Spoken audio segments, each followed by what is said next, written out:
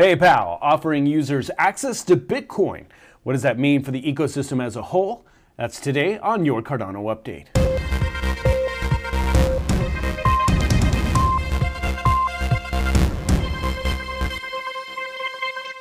Welcome to the show, everyone. I'm James Keever with United Stakes of Cardano. Today is Tuesday, October 27th, 2020. And real quick, hit that like button, subscribe if you're not already, and consider delegating to United Stakes of Cardano, ticker USA01. PayPal announced Wednesday it would begin offering Bitcoin and a handful of other cryptocurrencies, but not Cardano, to its 345 plus million users, allowing them to buy and spend crypto, but not actually hold the digital currencies or control their keys. Still, crypto supporters can claim a win, as exposure will lead to education, and once someone learns about crypto, they're probably not going to want to keep large balances with centralized custodians. They're going to want to control those balances themselves, and that's probably what exposure will lead to. It's definitely better than nothing.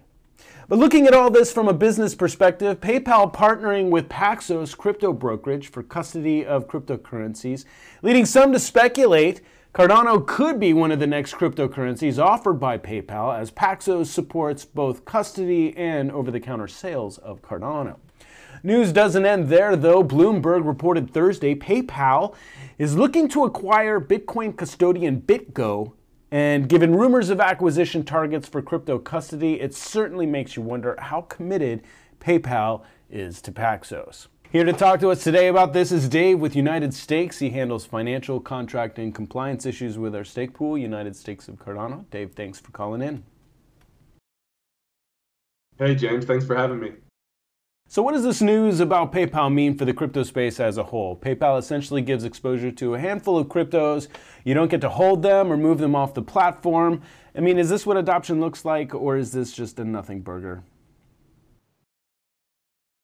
No, I think it's a huge deal for the space, and it definitely does not come as a surprise. If you follow crypto closely, you've seen this coming from quite a ways away.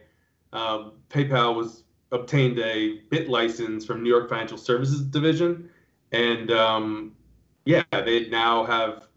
they're able to provide custody services, buy, sell, hold for cryptocurrency for their 345 million customers, I think you mentioned, and starting next year, 26 million merchants you'll be able to buy and sell products between different people and these merchants. So I think they're going to keep innovating, and so it's a huge deal just for adoption. There will be criticism that, you don't hold your own keys, not your crypto. But I do think that every person needs to start somewhere. And I know when I just started with Bitcoin, I didn't have an external, wallet. I, used Coinbase or Binance or what have you. It's a big deal.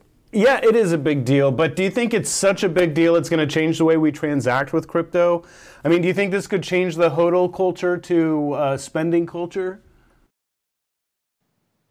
No, I think that's yet to be seen. I mean, it's definitely possible. I mean, in the short term, I would say no. But, I mean, PayPal offering 26 million merchants, those payment channels now exist for crypto.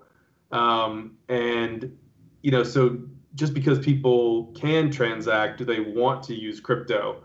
There's different reasons, maybe tax, or maybe they believe in crypto, or they have crypto to spend. But generally, Bitcoin and Ethereum are expensive to transact in, and there's a premium to get into those assets from fiat. So if I have Bitcoin, Cardano, what have you, why would I spend those assets first instead of dollars, which come to me like direct deposit with no premium? So I do think that with PayPal jumping in this space, and their providers, Paxos, currently they're looking at other acquisitions. I definitely think this competition is good to put price pressure downward on the cost of transacting and converting in and out of fiat to crypto. So I think it's great. And you're really definitely starting to see corporate buy-in. I wanted to ask you about the recent announcements out of public companies like Square and MicroStrategy adding Bitcoin to their corporate balance sheets. Yeah, I think those are interesting as well. You've seen quite a bit of companies foundations, endowments, investment funds wanting access to Bitcoin, either for themselves or their clients. Some of those folks are wanting to speculate and take the risk and reward on, potentially rather large gains. Some others will want to, use this new cryptocurrency asset class as a hedge, similar to like gold, commodities, or other, alternative investments. But then in the case of MicroStrategy, that one's particularly interesting because they're converting their almost entire balance of US dollars. So they're actually using Bitcoin as a reserve currency. And you're seeing other companies, waking up to, what does holding all of these, dollars in my reserve do when, the USD, is subject to significant, inflation concerns or central bank monetary policy, government fiscal policy. And so what does that do to inflation and the dollar with so much money printing? And then the last piece about Square, I do think Square is more of like a transactional account than it is an actual like shift to the reserve, because Square is like 75 billion in market cap and they have 50 million in Bitcoin. So little by little, I think lots of companies are going to wake up and follow suit with some of these leaders in the space. Well, it's definitely interesting news out of PayPal. The only thing that concerns me about a big, corporate financial company like this, they can decide that you're not worth doing business with, and they can just lock your account down.